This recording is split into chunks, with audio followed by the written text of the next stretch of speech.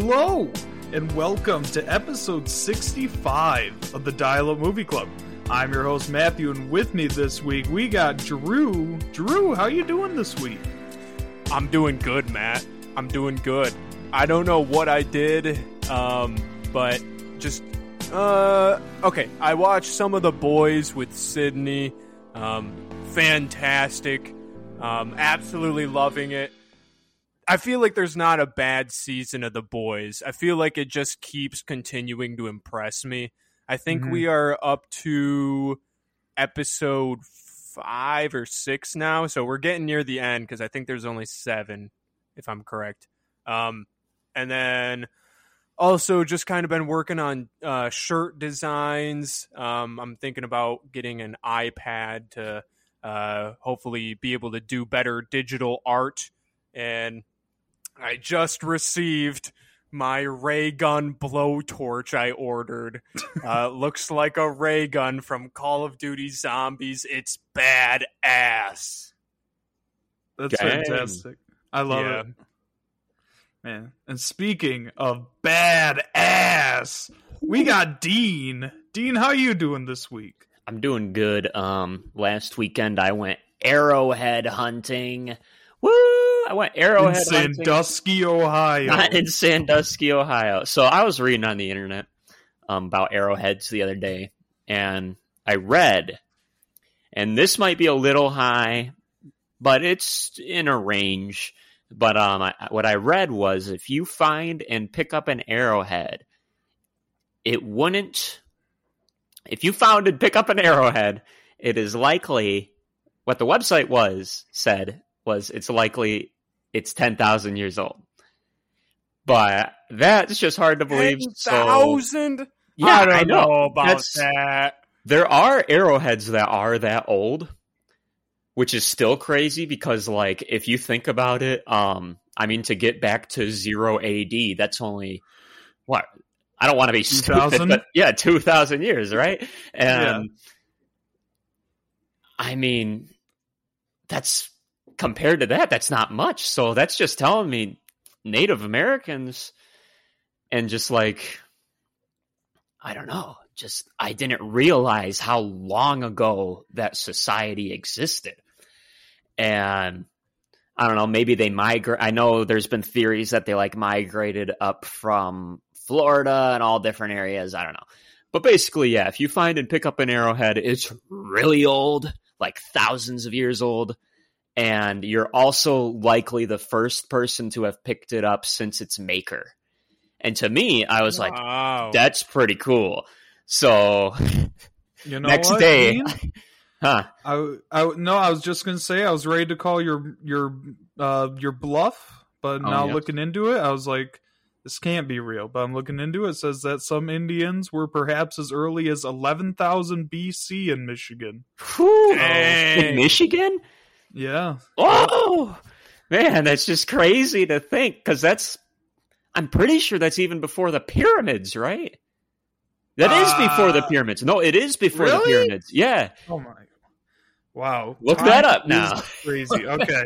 And Time is crazy. Pyramids. Oh, 1 second. Pyramids. Okay. Yeah, that was before the pyramids. Yeah, and that's crazy to me. Dude. I mean, when was the pyramids? 2500 BC. Yeah, that's still just so much earlier. And I just can't believe 10,000 years before the pyramids. That's just crazy. Like, it opened a whole new window of interest in history for me. And so next day I'm going arrowhead hunting. And I'm like, all right, so I'm looking up. I'm like, do I need to know some rules or something? So looking into it, if you go arrowhead hunting, what I read was it's preferred to go on private land because then there's not much issues usually. But if you go public land, it depends on the state whether or not you can keep the arrowhead. My plan was if I wasn't allowed to keep it in this state, I just wanted to pick it up and put it back. Or maybe pick it up and I don't know, maybe call a museum. Do you want an arrowhead? I don't know. But so there's that. You are not allowed to pick up arrowheads from reservations. And you are not allowed to pick up anything from Indian burial grounds, Native American burial grounds. Don't pick up anything from there. And so I looked at the map where all the tribes were in Michigan through the years and such, and I basically determined my best area to go was Muskegon River, because it looked like there was a tribe or two that stayed out there, like a big one, and there were no reservations up there, and I didn't see any burial grounds. I was going to keep my eyes out. I know there's one that is really cool where it's like a bunch of wooden boxes like everywhere, because that tribe did like it was called soul boxes or something. I don't know. I doubt they named it that, but anyways, I went arrowhead hunting, chose a river, got to the river. It was kind of difficult finding a place to go. I don't know if I actually ended up at Muskegon River. I ended up at like a state park, and then I went to Duck Lake because I saw that Duck Lake, that turned into a river, which was Duck Creek.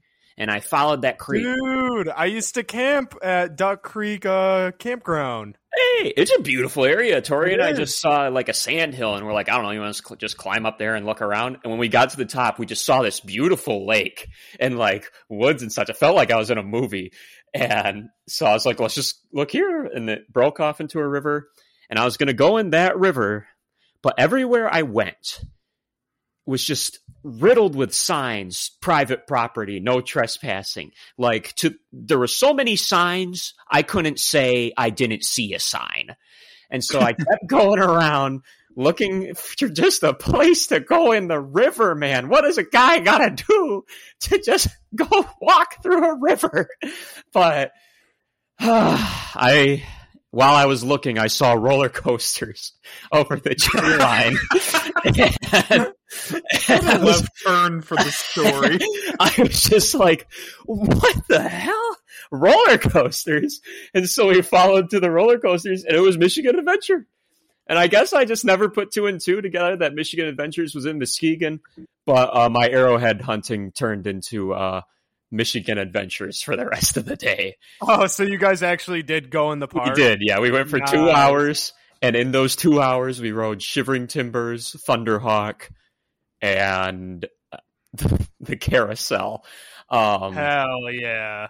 I am planning to go arrowhead hunting again, though, because I really want to find an arrowhead, like myself. I would go with you to look for arrowheads, but also probably just to take film pictures. But I told Tori that. She brought her film camera. Luckily, I wish I brought mine. Because you see a lot of beautiful areas, actually, when you're I'm sure you do.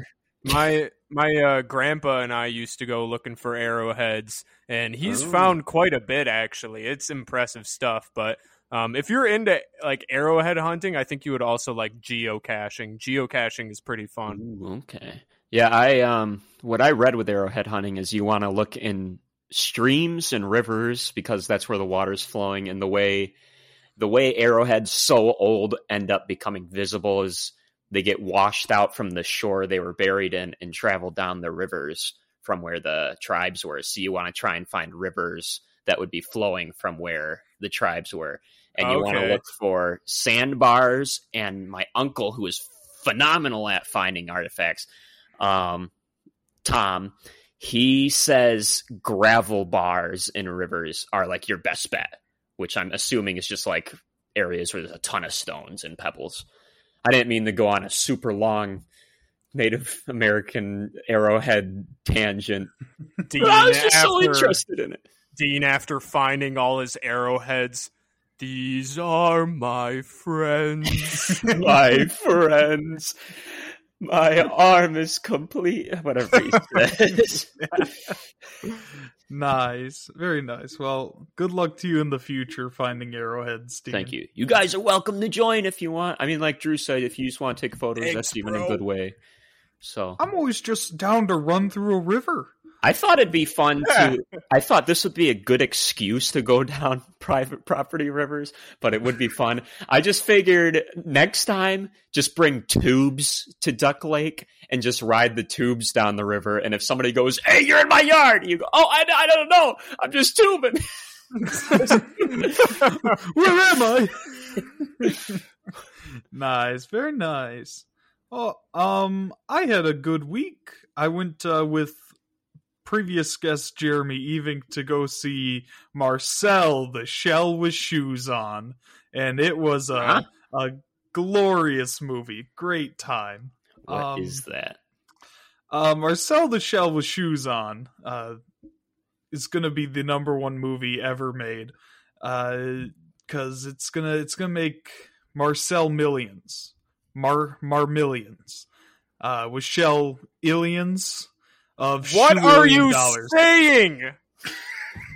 I can't understand you. Thank you, Drew. I thought I was just having a Dean moment. No. That's why I was just sitting here. I'm like, it'll make sense. Marcel the Shell with Shoes On sweep. It's gonna be the box office in the summer. It's about this little shell. It has shoes on. Its name is Marcel, and they're making a documentary about him. What the hell? I can't put it into words. You just have to watch the trailer. So he is just a shell. It's a shell with shoes on. Yes. A documentary? They're making a in the movie, I think. In the movie, they're making a documentary about Marcel the Shell with shoes on. This sounds so ridiculous. It's fantastic. It had Jeremy and I dying laughing. The main character is Marcel the Shell with shoes on, and it's stop motion. So the one character is stop motion, the rest of it is live action. So it's really cool seeing what they do with it, because they make cool set designs and where does Marcel live and what does he do and all that, and it's just a fun time. Go see Marcel the Shell with shoes on. Yeah, so what prompted you and Jeremy to go see that? I seen the trailer a while ago, and it just looks so wildly interesting to me. And Jeremy didn't really want to go, but he has that movie pass thing. So I'm like, well, you gotta go. What's hurting? Movie pass. Oh yeah. And he's like, all right, I'll go, but I'm skeptical on it. And even outside the theater, I was hyped. I was jittering for Marcel the Shell with shoes on. And we sat down and I didn't watch Marcel the Shell with shoes on. I sat my white ass down and listened. All right. That movie, it taught me more about life than any Arrowhead finding trips or ray gun blow torches ever could. Is it okay for us to say my white ass? I mean, my ass is white. Yeah, that's true. I didn't lie. Yeah. I can say that. Our white asses are making a podcast. If the producers get upset with us, well, screw off. Also, one other thing I want to announce. Maybe I'll cut this from the episode. Maybe I'll keep it. But Dial-Up Pictures, if you are not following our social medias, you have missed out on big announcements, a.k.a. our upcoming 4-part epic event audio drama, Justice League Mortal, which is going to be huge. All right, so 2007, George Miller, director of Mad Max, was going to be making a Justice League movie. This was a big deal. Then the writer's strike happened. Long story short, the movie gets canceled and never happens. And so what we wanted to do, the script was put online. We wanted to make this script in the cheapest way possible, because we can't make a $100 million movie. We got no money. We have no money. So we're making an audio drama of it, and it's going to be 4 parts, and it's going to be fantastic. And the best part, we want you in it. All right. We want you to audition for the roles. I mean, let me fire up these roles real quick that we got. We need you. We need a narrator. We need Batman. We need Flash. We need Superman. We need Wonder Woman. We need Aquaman. We need Maxwell Lord. We need the Martian Manhunter. We need Green Lantern. We need Talia al Ghul. We need Wally West. We need Iris Allen. And we need Alfred Pennyworth. I mean, who doesn't? So if that is something you are interested in, if you have the audio equipment and if you ever wanted to dabble with voice work, if you're a voice work professional, you can just go to our social medias, DM us, hey, I'm looking to audition. You can either DM me, the dial-up account, anything. If you DM me, I'll pass the word to Matt. Yeah, DM Drew and Dean, and they'll pass you on to me. And so just say, I'm looking for an audition. I want to audition for so-and-so, and I'll get you hooked up. So don't you worry about that. Real exciting Drew and Dean are stuff. producing it. Guys, what for initial thoughts on that project? Well, it's going to be kick-ass, and I think that this is a very cool idea, just being able to take something like this and kind of breathe new life into it, because, this project never happened or never got fulfilled, and, I think that's super cool, just kind of giving this story, hopefully, a second chance and letting people kind of witness this story in our own way. Myself, I don't have too much knowledge with superheroes. I mean, that's been obvious throughout the whole dial-up season. But Matthew, I would honestly say Matthew knows better than anybody else I know. Anything Marvel or DC. Now say, what the hell? Where'd Dean go? Where'd you go? I mean, I was doing hand motions as I was talking. I tapped my keyboard. Dang. End the call? No, it didn't end the call, but you left, so... Okay.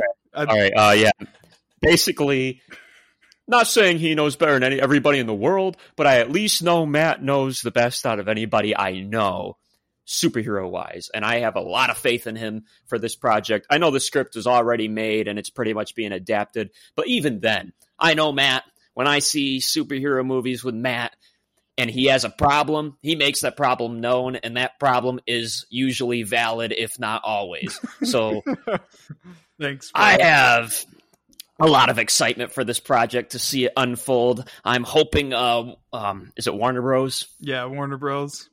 Hoping they're cool with it. I mean, it's non-profit. If they're not cool with it, then, I'm not going to insult them. I mean, they're canceling their own movies, man. It's not my fault.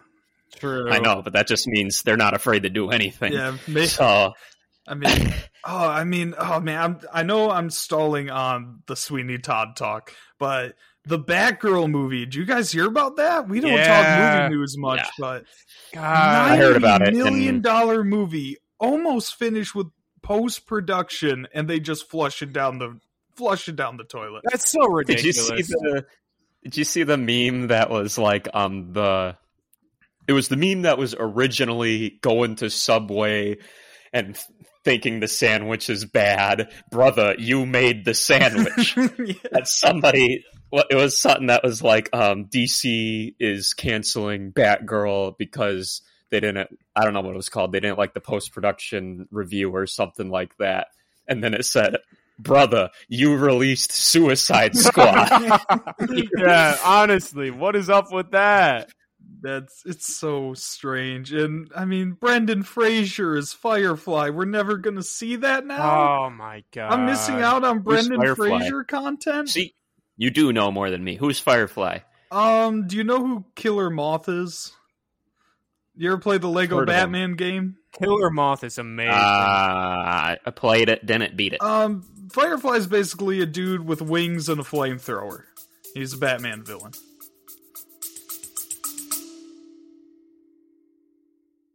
Hey club members, it's Matthew. Now, as many of you know, I'm getting married next year, and I want to fit into a tux and most of all look good in it for those photos.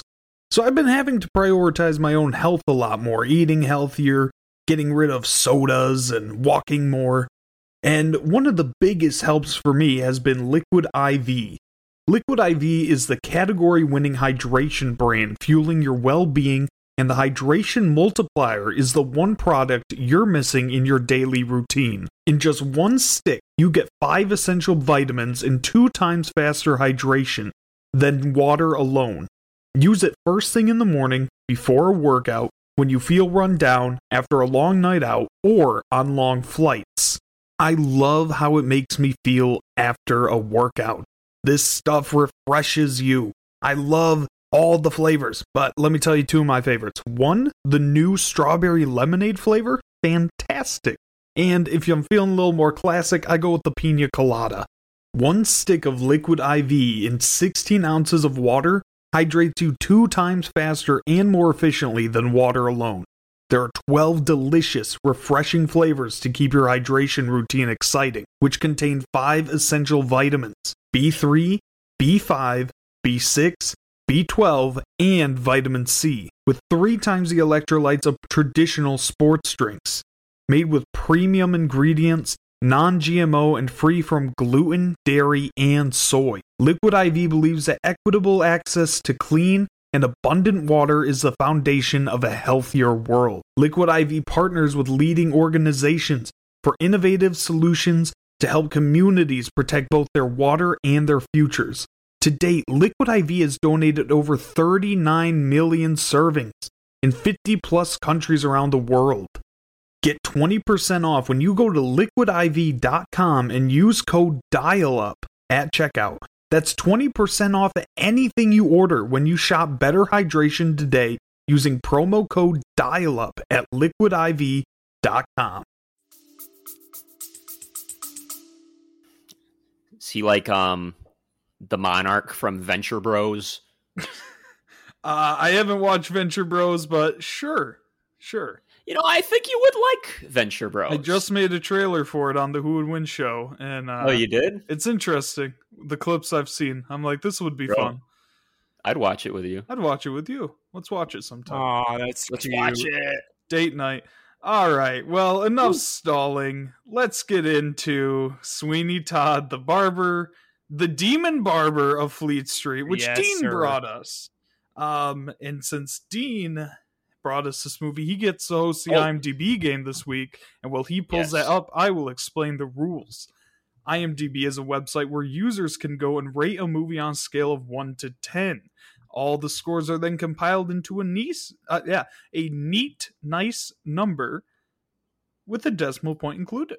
Drew and I will then guess the scores, and whoever guesses closest will get to give their initial and final thoughts first. Yeah, buddy. I won last week, so I will get to go first. You got it, Dean? I got it. Now, this movie, I think people like it. Because, I mean, it won an Oscar. I don't remember what for. It was nominated for Oscars and won an Oscar. And people just like this movie. It's like a pretty mainstream liked movie. But I don't think people love it. I'm going to guess a 8.4. Oh, that's too high. That's too high. All right. I'm going to guess. You said an 8.4, you said? You said 8.4? 8.4. All right. I'm going to guess an 8.1. All right. Well, I know who won. And before I release that information, I have recently, from this webpage, uncovered some fantastic news. Okay. What's that? It's from an ad on the top of the webpage for IMDb. Major Beavis and Butthead spoilers. Oh, God. No.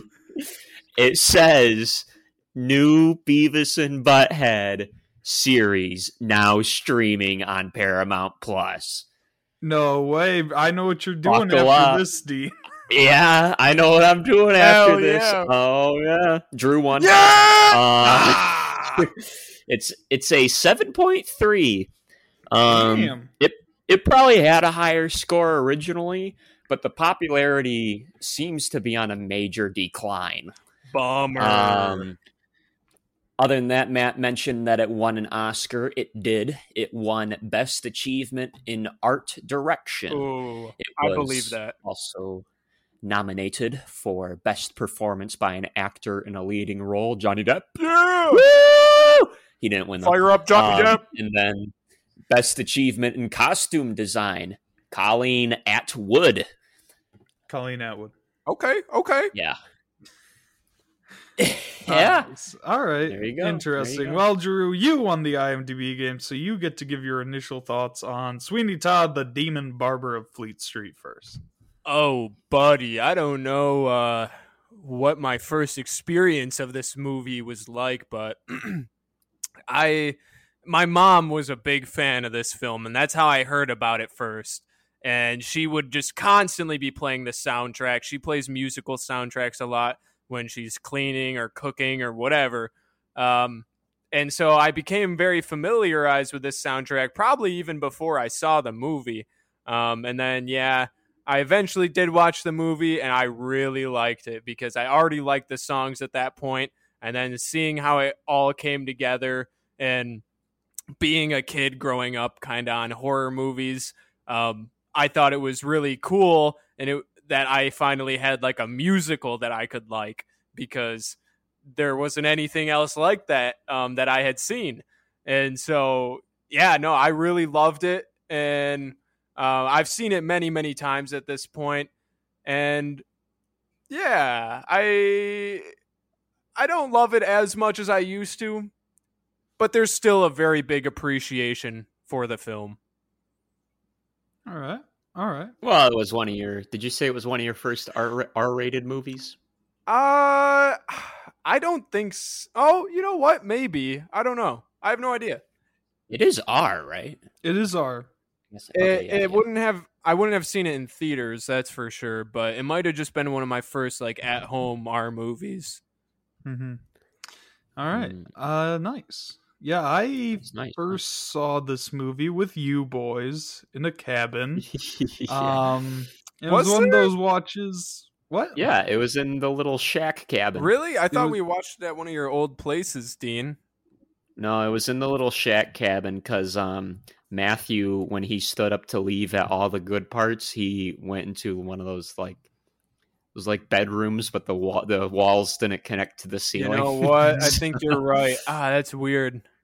Yeah, I think you're right. Yeah, and it was one of those watches where the first 5-10 minutes happens and you're like, you know what? Same for me. I don't really want to watch this. But then the people around you are like, Matthew, this is the best movie ever made. It's just the most overhyped garbage. I bet we overhyped it. I wouldn't doubt it. I bet we overhyped it, but not to that degree. So a lot of the time of that first watch was spent on my phone in other rooms. I think I got up and made everyone grilled cheeses at one point. And they were delicious. Yeah. Thank you. And I didn't like it. And then I rewatched it this week, and after watching it, I thought I wanted to go on Letterboxd and update my review from 2 years ago.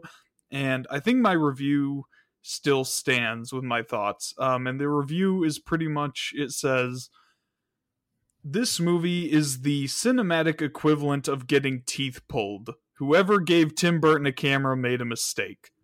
And you know what? Jeez. Those words from 2 years ago, Matthew, you could not be more correct. Good for you. I don't think so. I hate this movie. It's just so rough. I think you're looking at a couple parts of this film and you're like, man, I really hate those parts. So this film sucks as a whole. Only one part I like.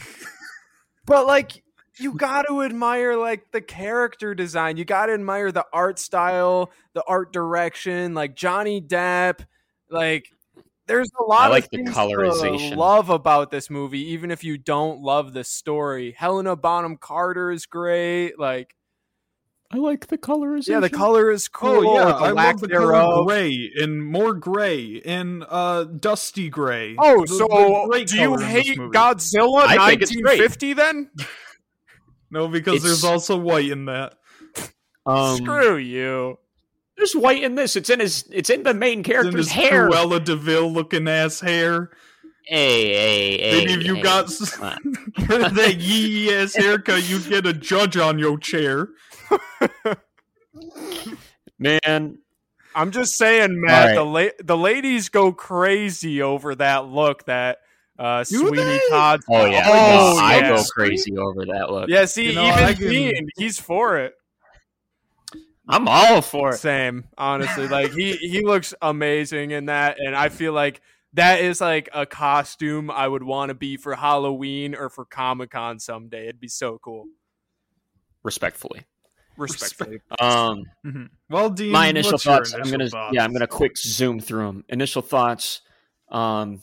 Pick the movie for Drew's sake, also out of spite that Matt treated his first watch through so poorly. Yeah. You know, I probably would have liked to have been sitting here talking about Fiddler on the Roof or Little Shop, but I just had to make Matt watch it. So my initial thoughts aren't going to be like, I'm so psyched to see this movie. I wasn't. I mean, it's all right.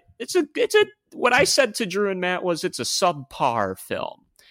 Now, I did say to them, by the end of this recording, I could either be more so on Matt's side or more so on Drew's side. It's up to them to help convince me. We'll see how it goes. But indifferent, I like how it looks, and I was very excited to see the Sacha Baron Cohen scene. So, there you go. He is one of the, even though he's a small role, he kind of carries kind of the midsection of this film. I think I watch it for his character. God, he's amazing. I like things in it. Like I like what's his name? He plays Snape. Oh, the judge. Alec Rickman. Yeah. Alan Rickman. Alan Rickman. Yeah. R.I.P. Mm-hmm. Yeah. You were gandering at my ward. Yeah, I wrote that line down. Where is it? You gandered. You gandered at my ward. Yes, sir, you've gandered. That whole scene where he's interrogating him, like, in his house, I love that. It's so great. The concubines of Egypt and... Oh, yeah. Mm-hmm. Basically telling him eventually, like, you can look at all the things you want about women in these books. And he's like, I think we're on the wrong page. Yeah.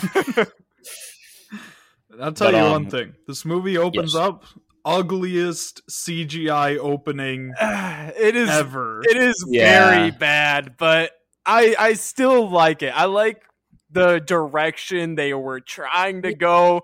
And I think the music does really complement it well. Like, if you just squint your eyes and watch it, it looks a lot better that way. It looks a little less like a PlayStation 1 game. Yeah. Didn't it win the Oscar? Wasn't it for the cinematic art? It's for art direction, which I get winning that because that's like costume design, set design. It's that was really art good. related. But like, dude, that blood don't be looking right. Like, maybe it's the blood of someone who eats like 40 red Kool-Aid packets a day, but that ain't right. That meat grinding was just the worst, like a little in my meat opinion. Worms. Yeah, and they look bad. They weren't good. Yeah, they were bad. But also, when they're coming into town on the wooden ship, isn't our first song "There's No Place Like London"? Yes, and I love that this song. kid. I like the song, but I was really listening to it this time, obviously. And I'm listening to it, and this kid's like, I've been to Peru, and he's been all over the world. He's been to all these beautiful places, but there's no place like smog-ridden London where thousands of people died from air pollution back in that time. Yeah, I don't really get that either. Maybe London was kind of just like, I don't know, being such like a sailor-heavy hub. And then also being like, I don't know, maybe it was one of the bigger cities back in the day. Maybe that's what was fascinating about it. But no, I don't get that either. I think also he is the worst part of this film. He is. No. I kind of gotta agree with Drew. I don't like I know she's a very important part, but I don't like old crazy woman. Well, she's a little annoying, but she serves a vital role to the story. She is it right? She's not in it enough to where I hate her. Wait. Dean's about to say something he's going to regret. I said she's my dunce. Oh, okay. All right. Okay. I mean, I guess that's kind of fair-ish. I don't agree, but I mean, I see where know. you're coming from. Okay, let's run through old lady's story real quick. Wait. Well, I think I'm already changing my dunce. Oh, well, good. Don't have to go lawyer mode. I was gonna say the like assistant to the judge. Oh yeah, Beetle. Yeah, Beetle. Whatever his name is. If that's it, it matches. Oh shoot, what is his full name? I don't know who this actor is that plays him, but every time I see him in a movie, he's playing the same dude. Yeah, pretty much. Well, he's got the same personality, obviously different characters, but like I think in Harry Potter, he's a rat, which he's got the look for it. Like I don't mean to ream on the guy. I think he's like he should be happy with where he's at and what he's done, but he's got rat villain look. Beetle Bamford. Yeah. Played by Timothy Spall. Yeah. I think like I like him though as an actor. Like I think he does. I do too. Even though he is kind of the same character each time, he does a great thing. He's got a good thing going.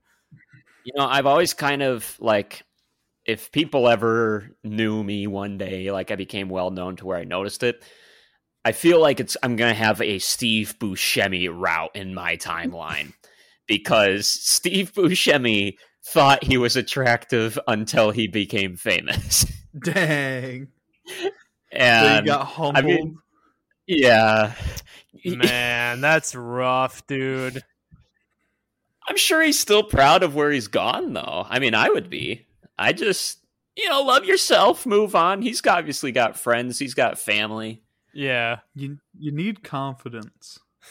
You do need confidence. That's all you need. But you don't have to be confident in your looks. You can just be confident in who you are as a person. That's what it is. You just got to be confident in who you are, and in turn, it can make your looks better. True. A lot of people find that very appealing.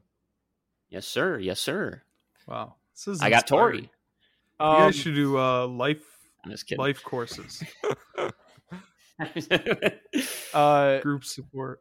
The that guy I was talking about though, I mean his name always escapes me, but yeah, the young guy in the boat in the beginning, don't like him. I think he's very annoying, very whiny, and kind of just childish. And then like there's so many times like when he runs up when Judge Turpin is in the barbershop, Sweeney Todd's barbershop, and he runs and he's like, Todd, Joanna is gonna come for me tonight or something. Like Sweeney Todd like yells at him or something, and he, without saying anything, he just like skitters away, like real quick, just skitters. I think it's Sweeney. You're talking about when he like yelled at him, right? Yeah, he's like the judge was there. Yeah, that makes sense to me. I would have bolted too. But like, God, dude, he's there's multiple times in the movie where I think he does that, and also it made me laugh quite a bit when he is like getting just the absolute shit beat out of him by Beetle, and then he stands back up and immediately just starts going, "I'll steal you, Joanne."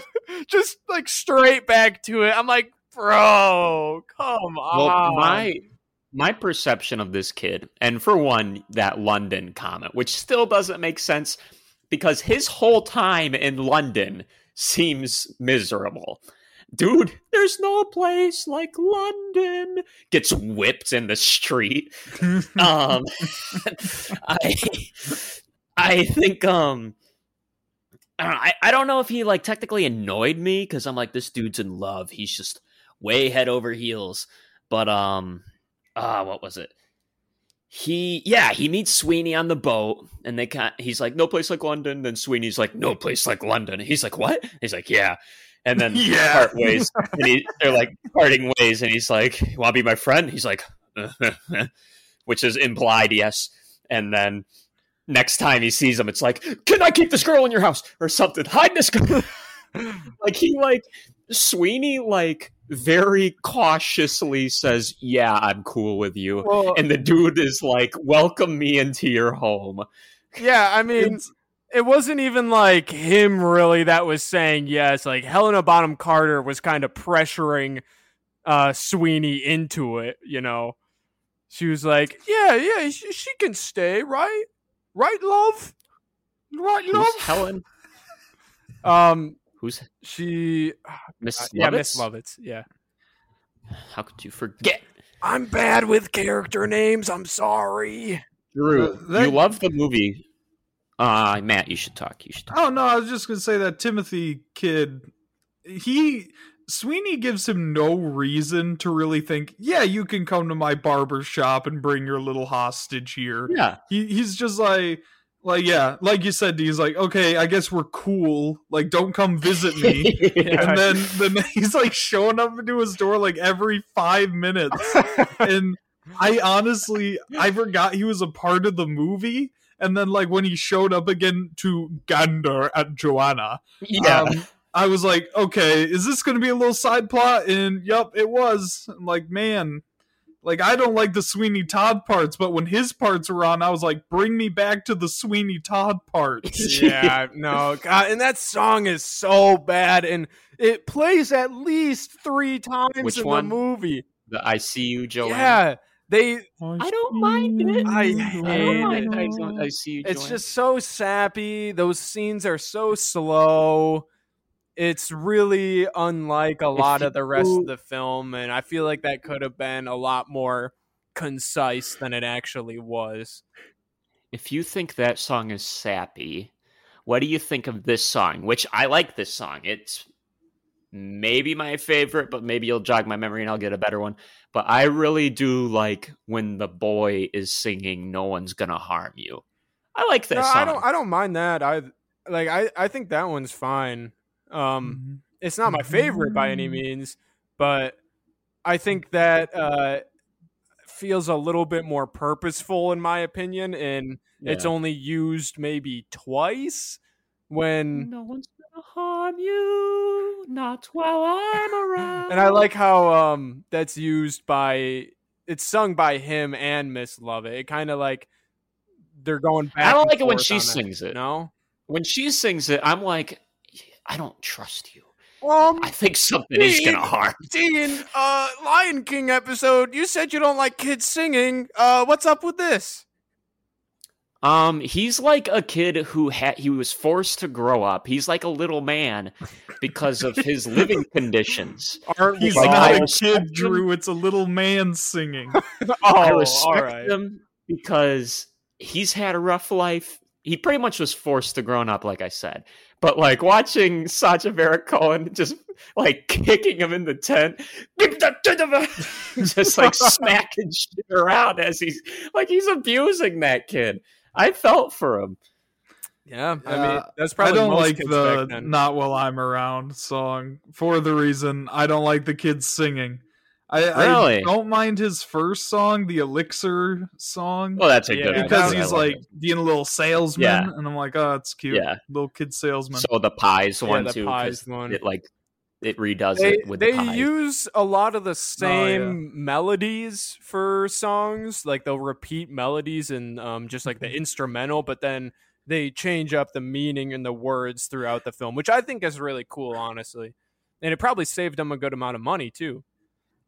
Yeah, I'm trying to think of my favorite song. I don't really know what song in particular, but he says it a few times. But I just like when Sweeney Todd's like, "There's a big black hole that's full of shit." Oh yeah, like that. That's kind of like a continuation of the first song.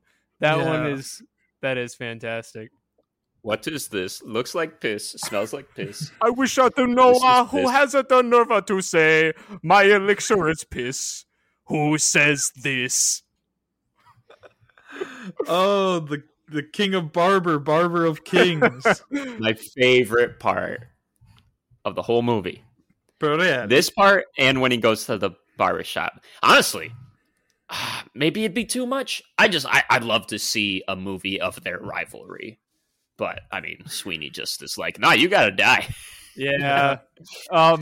Wait, so Matt, your favorite and least favorite? Your favorite was the there's a hole in the world like a great black pit filled with shit. Yeah, that one. And my least favorite would be. There's honestly a lot of contenders. I got my least favorite. Okay, you go my first. Least favorite I'm gonna look it up. Is when he's convincing the judge to go to the barbershop, and he's like, "Pardon me, sir, if I could tell you that you need a shave," or whatever he says. That one is bad, but it was very laughable for me. It always takes me by surprise. It took me by surprise. I was like, "Oh, he's singing." Okay, before I answer for worst song, I have a question. Yeah. People singing in this movie, are they actually singing, or is it an internal monologue? Because it flips between them, and it frustrates me much. It does flip between them. I think you just have to use your better judgment to tell when. Why can't it flip between them? Because I like consistency, and I have a little pea brain that gets confused. It sounds because like it. It even does it in the same song, like when he has the judge's chair and they like do it all of a sudden a cappella about how pretty girls are ruining their lives. Pretty women. Yeah, pretty women. And then all of a sudden in the middle of the song, he's just like, "I'm going to get my revenge and slit your throat."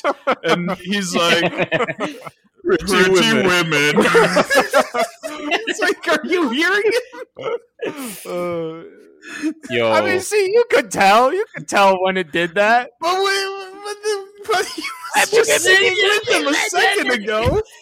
Yeah, okay. And I think he even goes like, "What was that?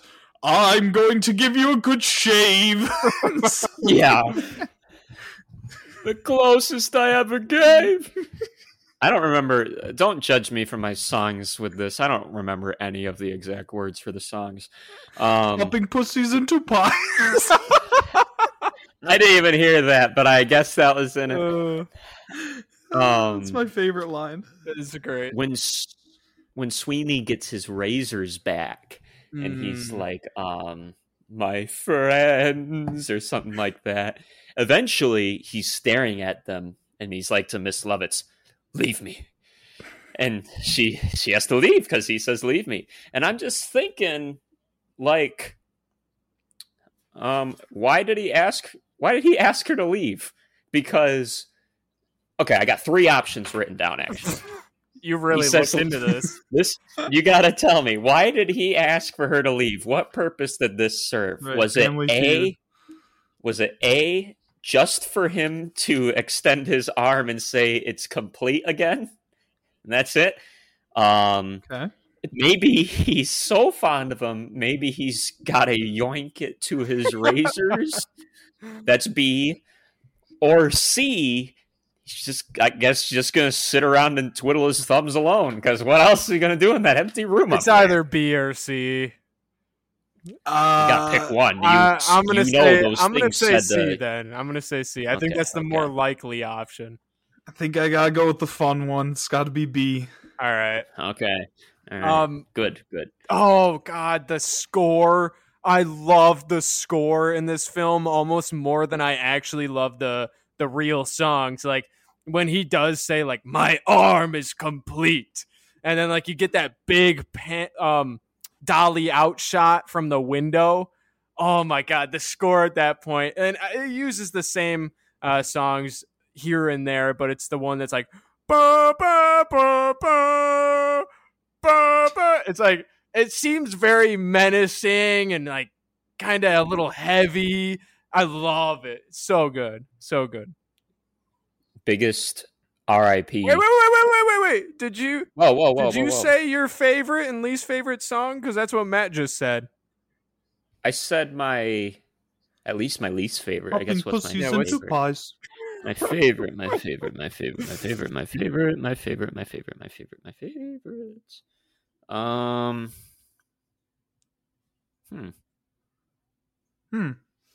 I get like some bullet points?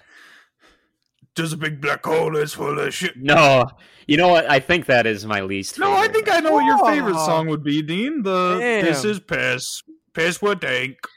I'm really thinking about that. I just don't want to have forgotten one, you know? I think that's it. Okay. Shiver the face. All right. I think so. My least favorite is definitely the Joanna song. Although there are a couple that are close contenders, like the one you were mentioning to me, Dean. The Pardon, Sir. Oh. the Beatles song. May I recommend you get it? But I think my favorite has to be A Little Priest. I love that song. I think they have a very good dynamic. Yeah. It's a good song. Is a great song. Is that the one where he goes out in the streets and he's like pointing at everyone? And he's I'm gonna kill you and you. That's the same song. That's the continuation of the song, the Black Hole song. Oh, I hate that song. I thought that was the A Little Priest song is when they're in the shop looking through the glass window and they're talking about like how all the different people would taste and cook right. It's a little weird. I love it. I think it's one of the most fitting songs for like the center point of the story, and I think they have a very good dynamic, the two of them singing back and forth, and I don't know, that's just a point in the movie where I'm like, yes, I'm gripped by this. Well, while we're right there, I guess we can get to Sacha Baron Cohen's visit to the barber shop, and he's gonna blackmail him. He knows who he was. He sat in this seat and remembers he looked up to Sweeney, and now he's gonna take half your profits. Yeah. Dude ain't even Italian. Sweeney. It's all a ruse. Everything about him is a ruse. But Sweeney, Paul. no. Sweeney just kills him. Sweeney, dunce of the movie. Cringe. A, for killing Sacha Baron Cohen. B, because he's like, let me come back to this London town where I'm banned from and got sent off to sea, and let me move into the exact same place and do the exact same job. But and he looks murder. He probably looks very different because no one recognizes him. So I mean, except could have done a better job. Except Sacha Baron Cohen, but I haven't seen my childhood hairstylist since I was young. Yet, if I see her now, I will know instantly that was my hairdresser. Yeah. I mean, and the only person who doesn't recognize him is his wife. I think I got a brain dead off poison. She starts to. She's like, do I know you? And then I think Miss Lovitz like turns him away or something. Well, no, I think that's when he slits her throat. Because that's in his shop when she's in there and she's like, wait a second, do I know you? And then he's like, yeah. How does the judge not recommend him when he's like even shaving him? I mean, dude, you literally stole his wife and kid. Well, but he also says that he's done so many sentences or something like that. Like, there's a point where he sentences a child to hang. I love that. He's like, your sentence is to hang by the neck until you are dead. And then as they're walking out of the courthouse, Beetle is like, thank you, Your Honor. Just the sentence we wanted. Yeah. I was going to say, that I know there's other huge ones, but that might be my biggest RIP. The little kid. I really felt bad for that kid. You know what? That's understandable. I think that is very understandable. But I think I'm going to have to give it to... you won't leave the life of crime. I think I'm going to have to give it to Crazy Lady. And I think Dunce, I'm going to pull a Matt here kind of on Matt and say, Matt, you're not going to call the rapist and the person who hold their daughter in captive the dunce? Because I'm saying Judge Turpin. So he did rape her. Oh, yeah. He did at the party as everyone watched. Yeah. Okay. Oh, Yeah, you're right. Because what I was going to say was that Masquerade Party, when I was watching it and he like just like drapes his coat over her or something. And I'm like, everybody's just watching. I'm like, what the hell's going on? And Tori's like, he's raping her. I'm like, what? And I guess he was. And because Drew says it, so it's confirmed now. You're cold. Also, when that's happening, the most dastardly deed at this masquerade, which is, it's got masks because people want to hide their identities. Why, at the worst event, would Rat Beetle Man take his mask off? Like, he just takes it off, and he's for like... the close-up, bro. Ooh. Yeah, he's got a sneer. Got a little sneer going. Yeah, here's my question. Why'd she go to the party? Probably because, one, she knew that they just came and bonked her husband over the head and sent him away, and they could do the same thing to her, or worse, just take her child. So I'm sure she knew either way. All I'm saying, that place was practically had a big banner on it said London Rape Festival. I mean, yeah, but like, that's a masquerade. She's probably worried they're gonna kill her if she doesn't obey the judge's commands or whatever. You know, if I ever get invited to a masquerade, I'm going to go, hell no. Oh, I look like a criminal? Judge Turpin, sorry, it's just reminded me, but every time, the second I saw him in this movie, I was like, it's coming up. And I knew what I was waiting for. It was the, but I see no lady. Yeah. And I just thought of the MLG Snape video. Yeah, when he says that, I have to. Oh, dude. Yeah, so back in the day, for our listeners who don't know about this trend, there was MLG videos, Major League Gaming. They were basically a parody of video games being taken to an extreme to where people would just freak out over like a quick scope you got in Call of Duty or something. And people just started making these edits of just movies and media.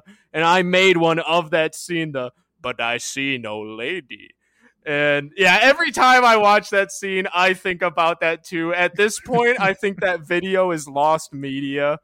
But you made that? I did make that video. What video was that? Because I always thought that was just some other dude that... Oh, no, I made that. It was the MLG Snape. That's what I called it. Oh, really? Yeah. Indeed, but I see no lady. Yeah, I miss it.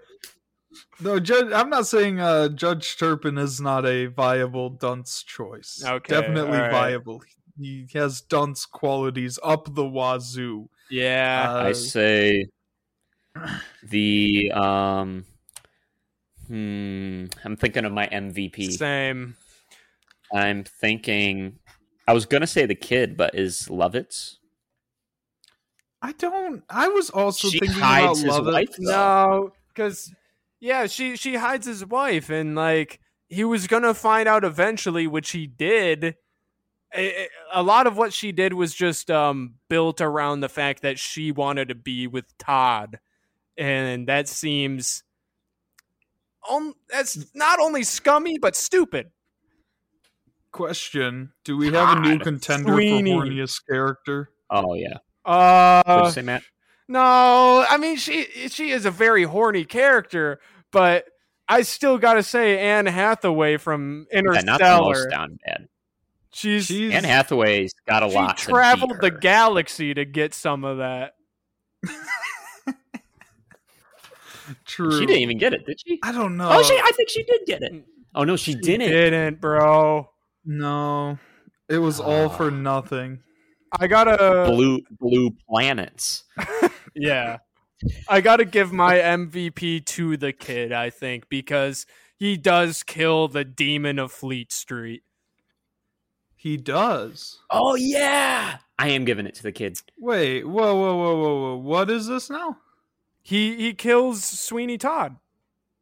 Sweeney Todd dies? Yeah, man, I know your brain fell apart at the ending, but yeah. So and you rewatched it, but I guess it's still okay. When it's the end of the movie, the climax of the film is when he finds out that he killed his own wife, the crazy lady, and he spins Mrs. Lovett into the fire, and then she burns to death, and then he's goes and like cradles his wife. And as he's doing that, cradling her dead body, you see these hands come up and grip like the sewer grate and lift it because the kid was hiding down there because Sweeney locked him in there. And then he comes up and splits his throat. Oh, he was locked. Yeah, he was locked in there, and it wasn't that long. Wait, and how do you open it? No, he was locked in the furnace room, and then there was like a sewer grate in that room. Oh yeah, I see what you're saying and went in the sewer. So I watched the movie and I texted the boys this.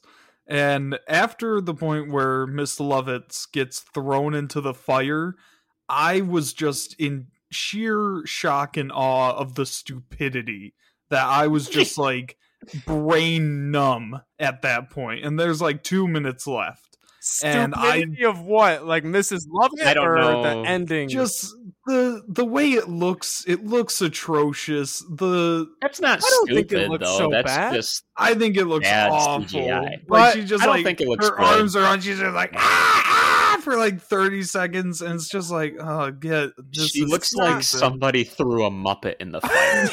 It's not the best looking, but I don't think it's atrocious. Not nearly as bad as the beginning intro. Yeah, but also like, she's just such an important character to the story, and she gets such like an unceremonious death that I really felt no impact. I was more so just bewildered that it happened. I don't think it's.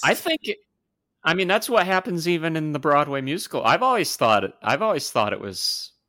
I don't know if I want to say cool, but I always thought it was like a good way to do it. Yeah, I think it is too, because he finds out that she's been lying to him this whole time, and then he's like, you know what? You're right, Mrs. Lovett. Let's not have a care in the world. And they just start singing and they're spinning, and she's like, you really mean it? And he's like, yeah. And then he's like, I'm going to toss you in this furnace. You Freddy Krueger.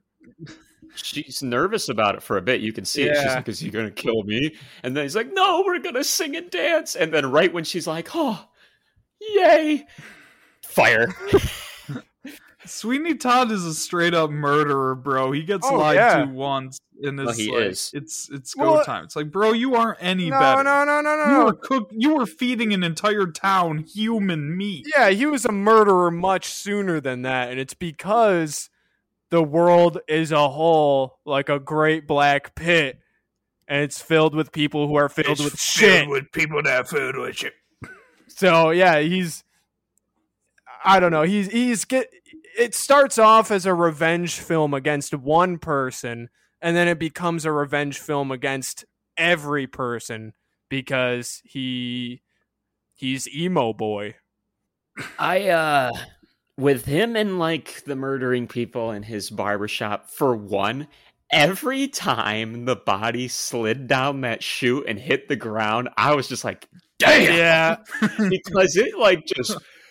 If you weren't dead before then, you were dead after. I love that scene where it is just back to back of him using the chair. And that chair is almost such like a central piece of the film.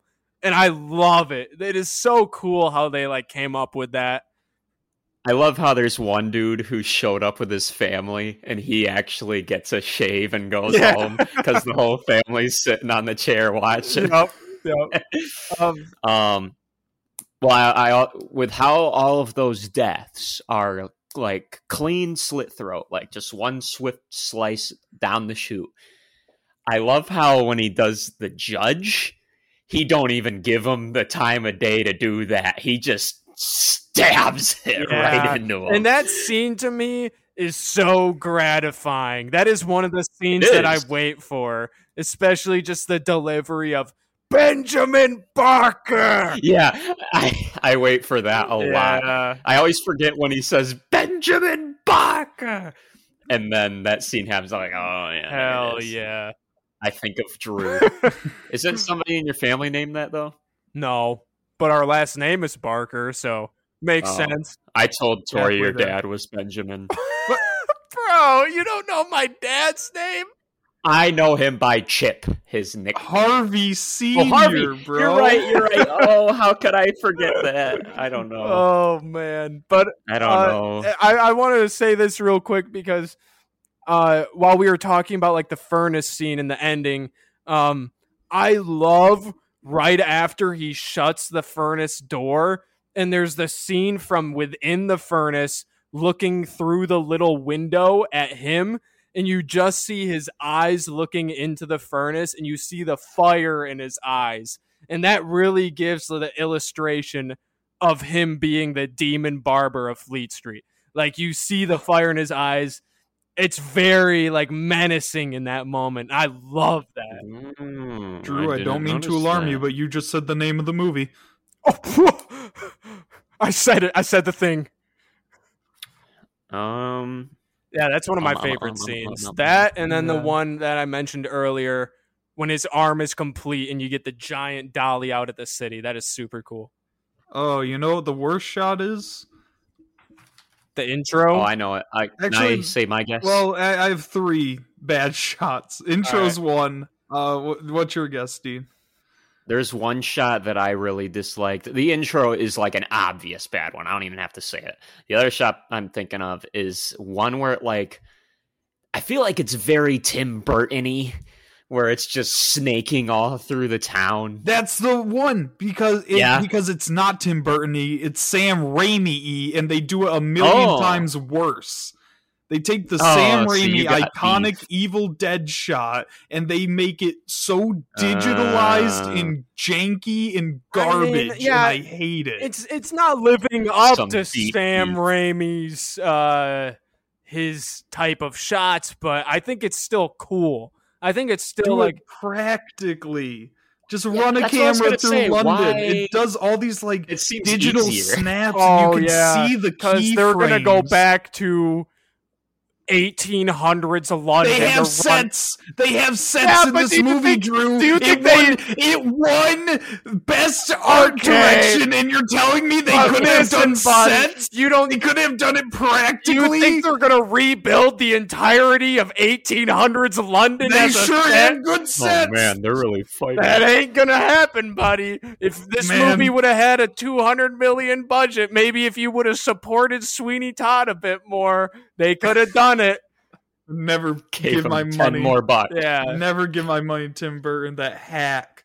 When I watched Deadwood, I was like, you know what? Maybe I was wrong about him. But I watched this, and I know I'm right. Tim Burton's a hack. No. He is all style, no substance. Oh, shut your trap. He's like, oh, let's put all our money into set design. What's writing? What's screenplay? Oh, let's think about this. What screenplay? What story? How about Ed Wood? Ed Wood was good. Edward Scissorhands. Maybe A Nightmare Before Christmas. Bad. No. And he didn't direct that. He just produced it. Yeah, he produced it, but still, his visual creative style was a heavy influence on that movie. Okay, I'm sorry, Drew. Next month I'll pick Alice in Wonderland. Don't pick that. That movie sucks. Did you like Tim Burton's Batman? No, I hate his Batman because he hates Batman. He's like, read the comics. Hell no. Let's make Joker a guy and let's have him be the one that killed his parents. You want me to go on a Batman 1989 rant right now? I will. Let's do the Penguin. He's a little troll man from the sewers. No, that's not how the Penguin is. Pick up a damn book, Tim. I hate this. And this is why you're doing Mortals. Yeah, I'm fixing a mistake. I look back at our screen and I see Drew's just gone. Yeah, I don't know where he went. I'm assuming he just got pissed off and left.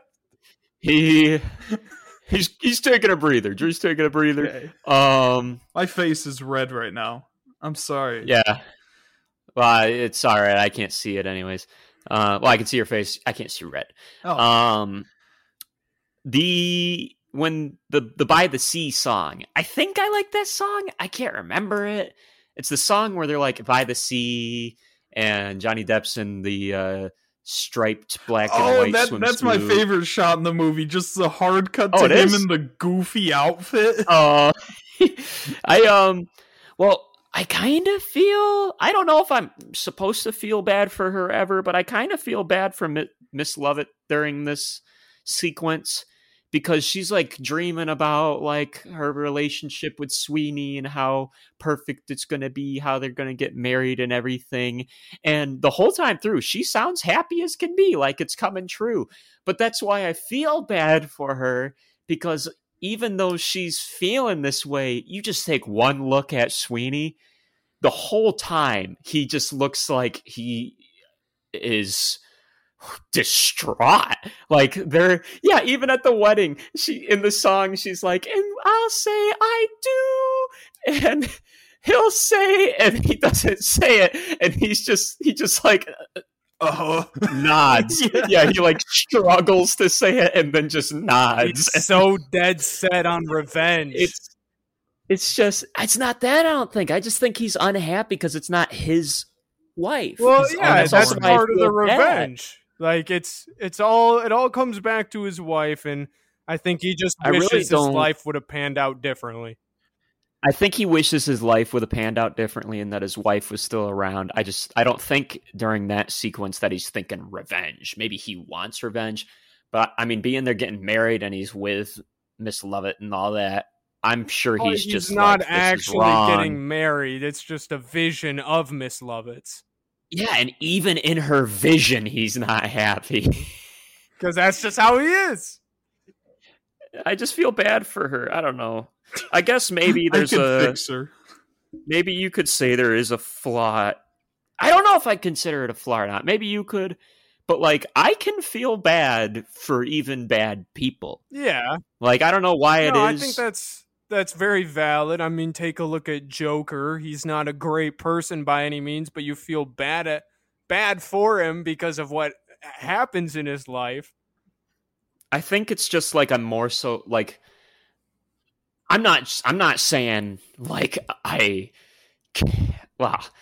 I'm not saying that I like these bad people, but it's like I can feel bad or feel for them because like what is it? With Miss Lovett, she just yeah, I think it's the whole mindset of I just don't think anybody deserves to go through that. Like, I know people say someone deserves something for doing something bad, but I am somebody who likes to think that there's maybe something we're missing or they need help or something. Like, don't just go right to assuming they're a bad person. And I just maybe with that, there's just a lot of cases where, like, even though like Miss Lovett is serving pies of people meat, I just think nobody deserves to feel that much love that isn't real. Like, you deserve to feel love, but if it's not real, it's going to end up being super painful, and that's what nobody deserves. I don't think Sweeney Todd deserved to have his wife taken and raped. I mean, I felt bad for Sweeney until he started really going loony. I have a question. Yeah. What's up with the women's zoo in this movie? There's a lot of sex trafficking. Assorted by hair colors. Yeah, they're I don't know, the way they describe it is like an asylum or like, yeah, for the mentally ill. And a lot of wig makers apparently go there, which wigs were a big thing back in the day. I mean, you see the scene of the judge. Sure it's a brothel. See, I really don't think it's a brothel because I don't think that the judge would send her to a brothel. No, I don't think so either. And I think, yeah, I mean, we only have the option really to buy into the whole wig thing because you do see them in the courtroom all wearing wigs. And wigs are a big thing back then. But they're all like powdered white wigs and yeah, but stuff. like even women back then wore like big extravagant wigs and stuff. But I don't know. I mean, like it doesn't make much sense to me either. But like that's the only explanation I can buy into. Here's a little shop, a little jail cell you'll be in with a bunch of other blondes, and every couple hours a man will come in with scissors and declare your hair is his and cut it and take it. And this will teach you to love me. Oh God, I wouldn't be so stuck in a room with a bunch of blondes. It's a bad trip, bro. Oh, my lawyer's telling me I should decline to comment. Fair. I plead the fifth. Yeah, Dean? Just looking at my notes. There's parts where maybe it was the time, I think it was the time when the judge is first in the barbershop, and I forgot that he had like a first moment where he then leaves and then comes back. I thought it was all in one go. So when he first went in, I'm like, it feels pretty early. But because of that, when he goes to shave him, I feel like it really does look like he's just going to slice his throat open right then and there. But then he does just shave him. And I was like, oh, okay. He's just going for shaving. Mm-hmm. Because then later he's like saying to Miss Lovitz, you told me to wait, and now he's gone, and so it's your fault, or something like that. That honestly was a kind of cool build-up, where he puts a knife to his neck and then just like goes up to shave it. Yeah. But also screwed the pooch, because if he would have done it then Anthony wouldn't have ran in like a freak. Did he He did kill Beetle guy, right? Yeah, he did. Yeah. He kills him shortly before the judge, and the beetle dropping through the ceiling is the body that the kid sees when he's locked down there, slam and hit the floor. When the judge goes down, though, and he's, like, still alive. Yeah, I don't know how plausible that is, him being alive still. Oh, and yeah, that was a whole nother thing. Like, we know how bad the judge is, but for some reason, I still felt bad for him when he was down at the bottom of that chute, still alive. And that's purely a factor of, I don't think anybody deserves that. I don't think so either. Like, I say he deserved the stab, the not clean cut, that was deserved. But what was supposed to kill him was that fall, and it didn't. And that's when I started feeling bad for him. I want to say that I think Johnny Depp and Helena Bonham Carter, very talented, the both of them. Fantastic actors. Love Johnny Depp in his other movies. Like Ed Wood is great. Obviously, Pirates is great. Helena Bonham Carter in Harry Potter as Bellatrix Lestrange, very great. And they both have some vocal cords. Like they're yes, sir. I think they have great singing voices. Is she in the first Harry Potter? No. She doesn't come in until the third, I want to say.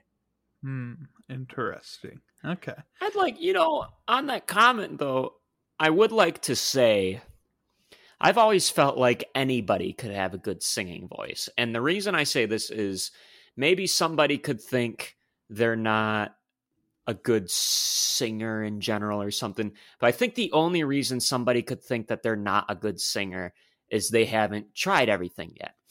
And who knows, maybe their singing just doesn't match today's singing and they just got to find their own style, and that would break them out. I mean, there's a lot of singers out there who had their own style, and that's why they became big. I just think if you feel like you can't sing, you just simply got to find, for one, your passion and your style. I think singing and music is just like comedy movies where it's all subjective. So anyone can be a good singer by anyone's standards.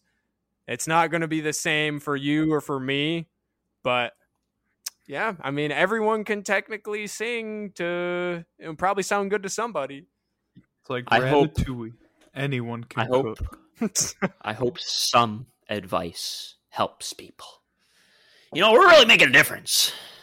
Yeah. The world's going to change after this episode releases. Things are going to go up for us, boys. Yep. It's an upward slope. No, it's interesting looking at production of this movie. I was looking into it, and they recorded all the songs beforehand, and then like those were the songs used, and then they still sang them on set, but ultimately they used the pre-recorded versions. And Johnny Depp had never sang in a movie until this point. And there's a funny interview with one of the producers. I think it was before like they even started shooting, and he's like, "It's our first day on set, and nobody knows if Johnny Depp can sing." Because apparently, like, the movie, like, it was casting, and Tim Burton's like, "I want my boy Johnny Depp. Can he sing? Don't know. Get him some vocal lessons." And this was like Johnny Depp's first time singing, and he kills it. I don't love it. I think he kills it. I think he does great. I mean, it's supposed to sound a little bit like monotone, a little washed out, because that's who he is as a character. But you know, maybe that is just like he wasn't great at singing, but it happened to work for the film. Mm-hmm. Yeah, I don't know. I don't like you said, subjective. So I'm not going to fight you on it. If you like it, you like it. If you don't, you don't. Yep. God bless America. Benjamin Barker. Benjamin Barker. Popping pussies into pies. Yo. The other worst shot is when the kid okay, first of all, locked in the basement, the kid is. And he's like, "Could I have a pie?" "Yes, you could have as many pies as you like."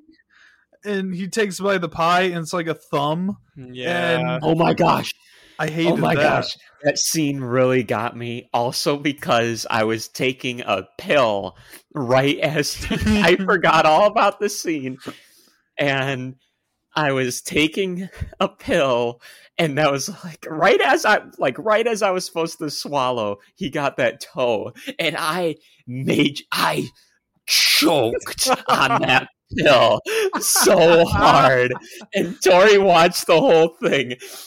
Like, I struggled, and after it went down, I did the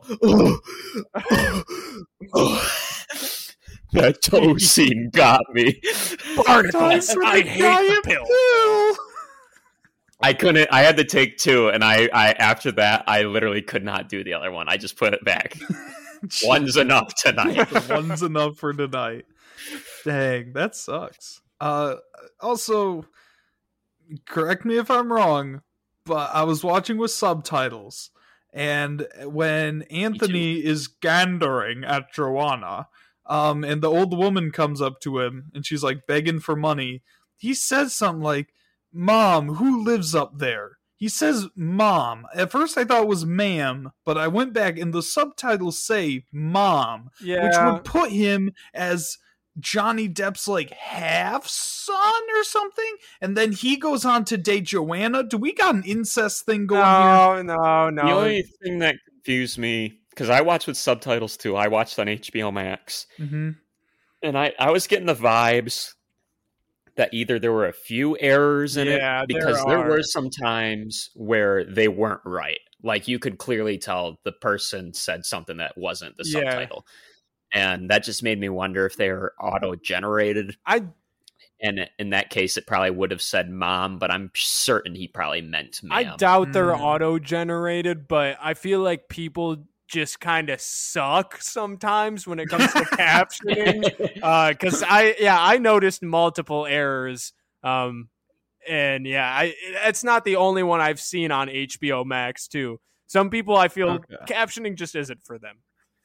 Good to know. I wanted to make sure we didn't have little. Although I wouldn't pass it. It's like 1600s England. Yeah, probably was a lot of incest going on. I bet there was.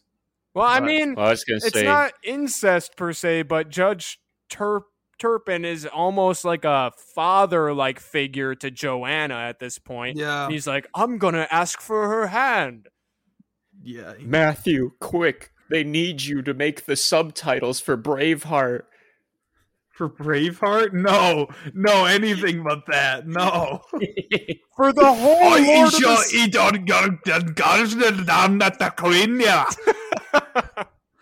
What the hell am I supposed to do with that? No, I don't even know. Judge Turpin definitely pulls a Woody Allen here. He's trying to get with his young ward. It's a little not right.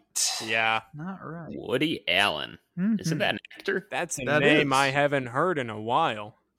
Isn't he the guy in Zombieland? No, that's Woody Harrelson. Oh, okay. Yeah. Sorry. No, Woody Allen. He married his adopted daughter. Consensually? Assumed. Oh. oh, No. Well, I mean, I hope it was consensually. That's still weird, but at least not blood, right? Blood. Blood relative. Yeah. No. But still, it's weird. We don't condone that. no, We don't condone that on Dial-Up. When Sweeney rolls Joanna over, not Joanna, the old lady. The old lady. When Sweeney rolls the old lady over when he saw like her blonde hair and whatnot, I'm going to tell you, I could not stop seeing Tobey Maguire from Fear and Loathing. What? Like, I was waiting for him to say, hot diggity, I've never been in a convertible before. Oh, That out of all the sentences I thought were about to come out of your mouth, I can tell you that one was not on my list. There you go. Add go. it to the list. Add to the list. Wowza. All right. And that's the movie. Well, Drew, you won the IMDb game, so you get to give your final thoughts and rating first. So I think there's really only a couple songs that I don't like in this movie. I think there are a lot of fantastic songs, like ones that I would even just listen to in my free time because I think they're that good. And I do think that it was pretty deserving of the Oscar for art direction because, yeah, I mean, like, I see it. I think it has a very, very interesting, almost noir look. And love the way that they make London look as a city. Seems very bleak, very, I don't know, very empty almost on, I don't know. But I think also acting fantastic. Sarah, Jessica Parker. Yes. No. Sarah Bacha Cohen? Oh, Sarah. Oh. Sacha Baron Cohen. Okay, Sacha Baron Cohen. Yeah. Love him. He's fantastic. Fantastic in this role. Love Johnny Depp. Love Helena Bonham Carter. Love Alan Rickman. I think there's a lot of great actors in here, and I think the story is very interesting to me. I love the whole meat pie human dynamic. Very cool. But there are a lot of parts that kind of are slow to me, are boring. I just kind of tune out at this point where I've seen this movie plenty of times, especially the whole Joanna dynamic with her and the guy trying to court her. I think I am going to give this I'm going to give it a 6.9 out of 10. Haha, funny number. Love it. Okay, I won't feel bad about my number then. All right, sweet. Good. My final thoughts and rating. I'm going to reiterate my words of 2 years past. The cinematic equivalent of getting teeth pulled. I think this movie is incredibly boring. I think it's incredibly, I don't like the way it's shot. I don't like the way it looks. I don't like the songs really all that much. And this is worse to me than The Lobster. Just because The Lobster at least has concept. You're kind of murdering this right in front of us. The Lobster How does that have more concept over this? Because you're it's Sweeneying this movie. The Lobster, at least it's like the stakes are like, if you don't do this thing, you're turning into an animal. This movie, it's so boring. Like, this is a 2-hour movie that felt like a 5-hour movie. And I had to watch it in 2 chunks, and each chunk was just me listening to a song. Oh, I sure hope that made time go faster. Check the time. Nope, still got an hour and a half to go. So That's why it took so long. You kept looking at the clock, dude. I know. I should have stopped that. I don't like Tim Burton's style. Don't ever try to copy Sam Raimi's cinematography and do it so janky, so disrespectfully. That's my boy. I thought you were saying, like, to me, don't ever pick another Tim Burton movie.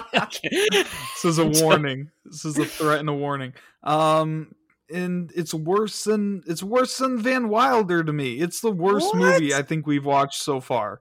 I hate this movie. But on the caveat that I think there's worse out there. So, as much as I want to give it a 1, I'm giving it a 2. I don't think it deserves that at all. Garbage. Put in the garbage. I knew it was coming. I'm not going to argue with anything that says... I'm not going to argue. He's saying it's worse than Lobster, and that's always been the worst movie, so we're going to get that out of the way now. I don't think that's true, though. And now time for my final thoughts. Yeah, Dean, your final thoughts and rating? I enjoy the movie.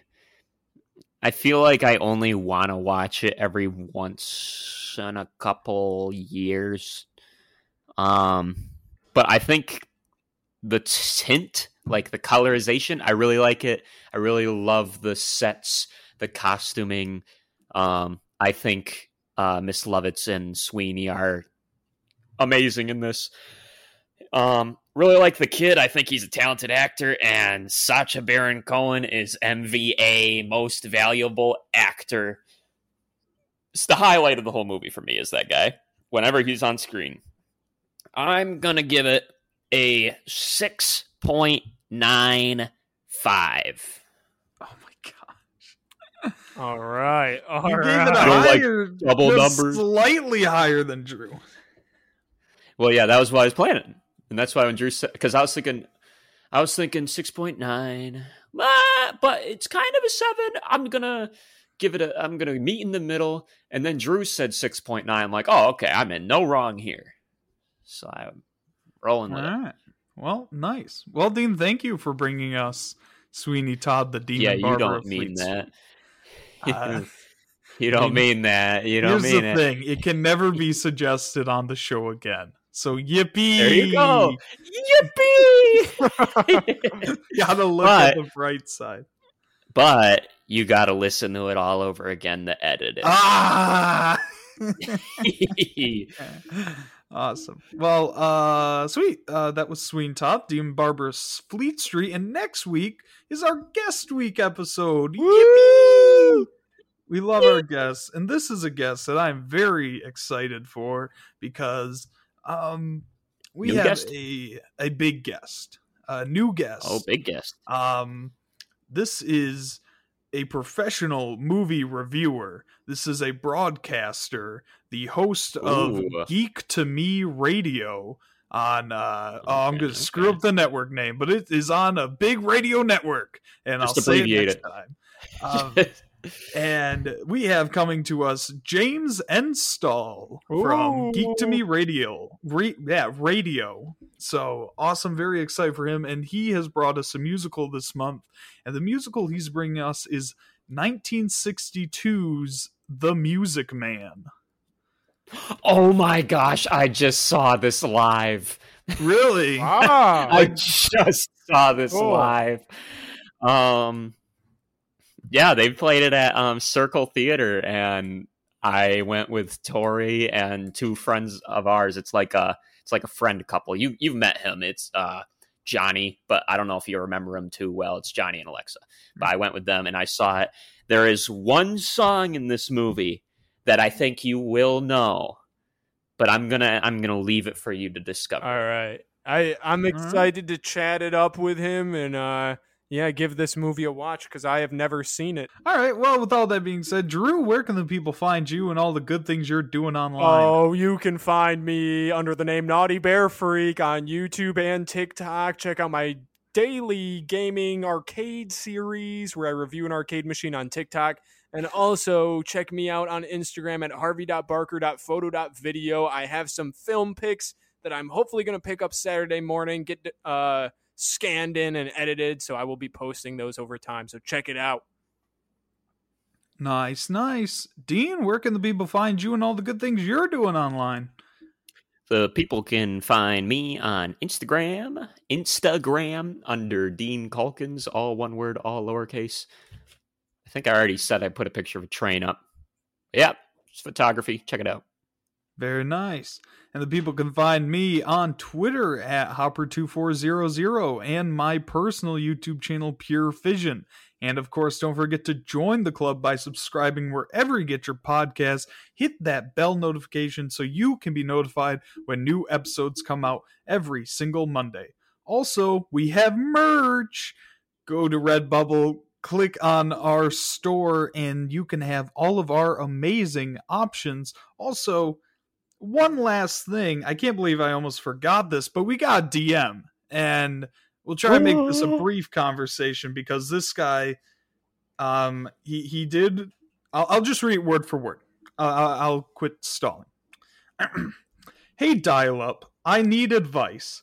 My girlfriend works a retail job and doesn't understand how hard it is to work at an airport.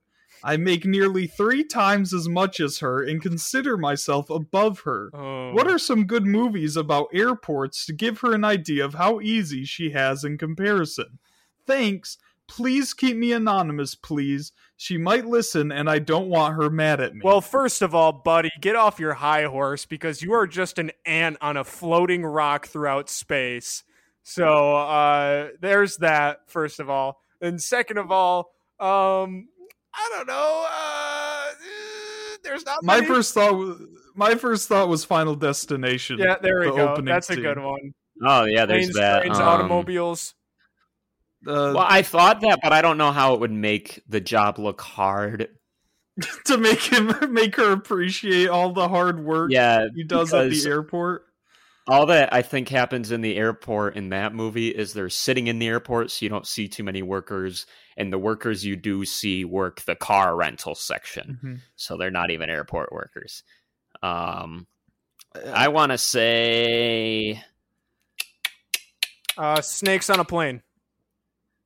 There you go. What's the Alvin and the Chipmunks one where they're considered like terrorists? You ever see that where like Alvin, Simon, and Theodore are on like a no-fly list internationally? Oh, maybe. I don't know. They did something on a plane. Castaway. Yeah, Castaway. Okay, that's a good one. Air Force One. There are a lot more airport movies than I previously considered. What's Top Gun. Captain? There you go. Tom Hanks plays Captain Phillips. Oh, that's a Captain Phillips movie. No. Maybe I was thinking the title of that, but there is a movie. He plays the dude who lands the plane in a river, and I never watched that movie because I can't tell what would be so exciting about that. I know which one you're talking about. Because I know the plan. I know the plane is going to safely land. Know what? So I don't watch Nonstop with Oh, that's a good movie. That is a great movie. I like that movie. I got the last one for you here because I think this sums up what you want her to watch, and I think it sums up your relationship pretty well. Captain America: Civil War: The Airport Battle. There we go. Because it seems like you might have a war in your relationship a bit if you consider yourself above her over pay. Yeah. Judging by the did he say he sees himself, he gets paid more and he's above her son? Also, screw that. Yeah. First of all, screw you, buddy. Get off your high horse, man. Yeah. You make more than her. Just, I don't know. Yeah. I don't want to sound right. I don't want to sound like money buys happiness, but I mean, no, it doesn't. You could do something with it. You can do a lot of stuff, but you will not be loved. Money can't buy love. You won't be loved. Money can't buy love. All right. Buy me love. And if you want all updates on our upcoming 4-part audio drama event, Justice League Mortal, make sure you are on our Twitter at Club Dial and Dial Up Movie Club everywhere else. Yes, sir. And be sure to tune in next week as we discuss The Music Man with James Enstall. Thank you so much for tuning into another episode of Dial Up Movie Club. And remember, he'd certainly done something to warrant a hanging. Goodbye, everybody. Goodbye. Goodbye. Goodbye. Music Man.